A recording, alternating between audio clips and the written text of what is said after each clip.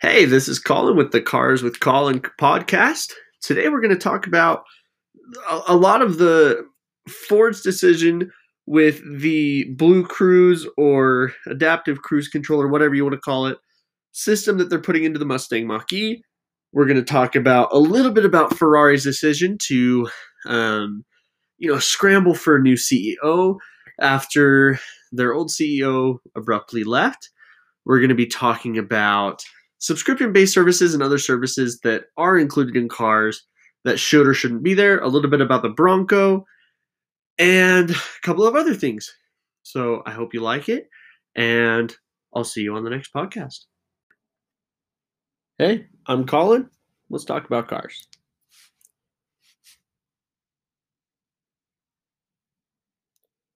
So, in the past week, there's been a few really interesting things happening in the car community, and a lot of them stem from different technologies that are coming into play and the EV world coming a huge prominent source in what's happening with cars in general.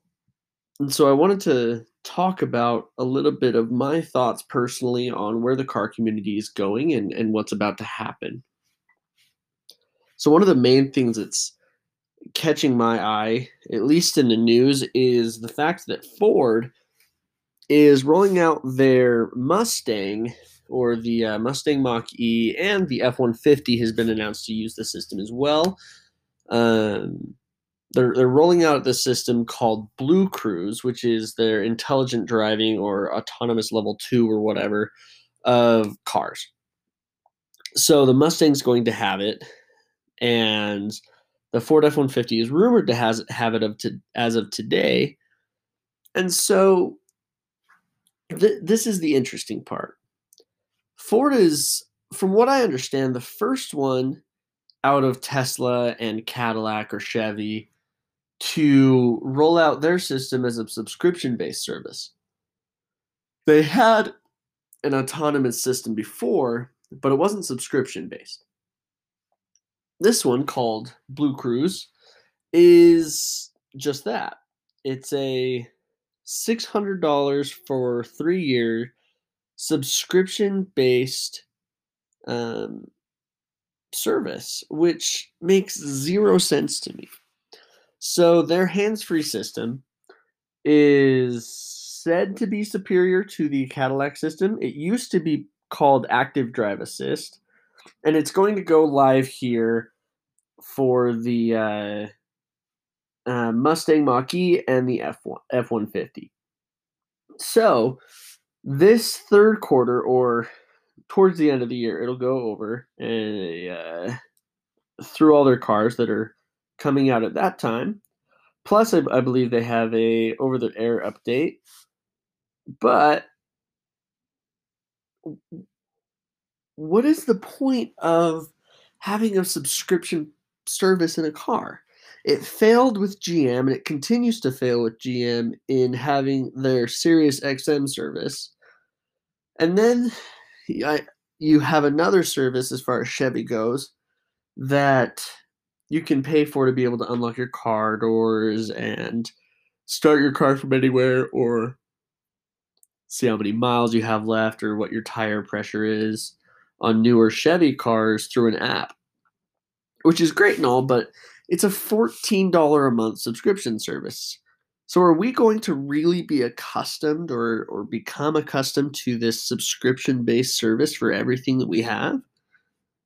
I know that OnStar you can get a premium service that is a subscription base, and there's a few other roadside quote-unquote things that you can get as well. But what's the point? What's the point of having a subscription-based safety feature in a car? What happens if you don't pay it? What happens if you rely too heavily on it? And $600 for a 3-year subscription is a lot of money when you take into account this is a service that's probably going to push people to buy the car more. I know I personally wouldn't drive a Tesla unless it had autopilot installed. I've driven the system, and it works flawlessly most of the time. It sees things like red lights, whether they're or lights, whether they're red or green. It sees stop signs coming up. It can tell you what the car next to you is, whether it's a truck or a car or anything like that. Is Ford's system really going to be that good that it's worth $600 for every 3 years? I don't know, and I'm not completely convinced. I've seen a few Mustang Mach E's here in the past few weeks, and they look better in person, but is it enough to steal market share from Tesla and Audi, who's making a huge headway into the EV space, or the new companies coming out like Rivian or oh, that's the only one I can think of off the top of my head, but or the Polestar. Are these companies better? Are they going to be better? Or is there a space for Mustang to live? And I really think they're digging a hole, one with the name that they chose, and two with the experimental systems that they're placing into the cars, such as the subscription based service. I don't get it, and I don't necessarily agree with it either. So that's what I wanted to talk about today. On other hand, the Mustang, I think, is one of the better looking cars that Ford's come out with. Um, Ironically, there's not a ton of Ford logos on the thing, but even the Bronco that they're coming out with, besides the lights, I'm really not impressed with this with the product itself. They made a terrible move by putting out the Sport first, and I think that was to help fund the Bronco. But I mean, people say to compare the Bronco to the Bronco Sport to the Bronco 2 back in the day. But even when you do that, the Bronco 2 was much more capable of a car. And or I guess a small SUV at the time. The Bronco Sport really doesn't have a point to be there. There's no market share that it's trying to have, and there's no point in trying to take sales away from the why am I spacing on it? The Jeep, the Renegade.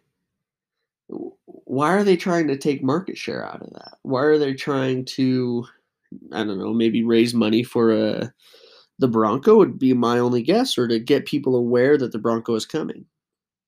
The Bronco is supposed to be launched later this year, but it is causing a lot of excitement.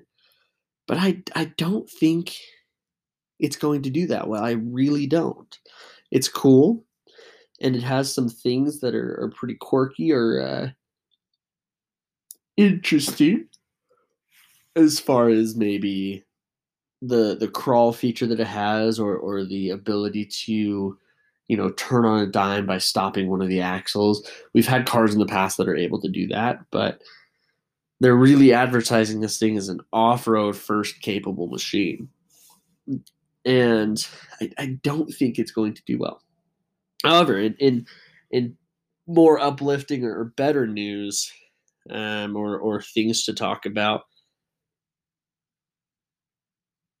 I think Ferrari going after a CEO that's maybe from a tech company like they've been announcing for a while. It's kind of under the table, but I think the Ferrari going after more of a consumer based lifestyle, or a consumer base that is a little bit cheaper than what they have in the past, is a great move for them, especially if they're taking a step into the EV or hybrid technology. Their LaFerrari is obviously a hybrid, along with um, a lot of their upcoming stuff, and this makes room for companies like McLaren, who's also pledged to get rid of their V12 and even their V8 in their upcoming flagships for a V6 twin turbo hybrid setup.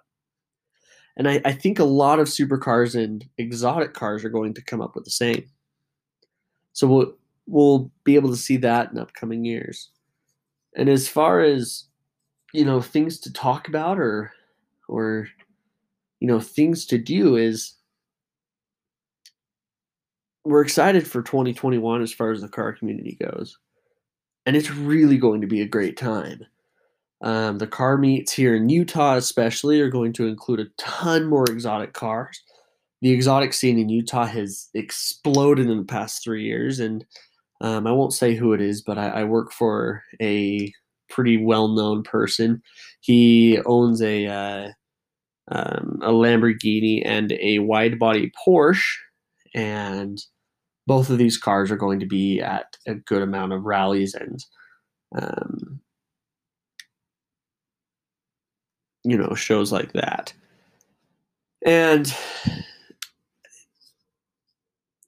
I think that the car community, as far as Utah goes, is really trending into separate groups, just like the LA car scene or the Atlanta car scene or almost anywhere else. Is you have the exotic cars and they, especially in Park City, they really want only the exotics there. They really want only the tuner cars. It's not going to be a mix of everything.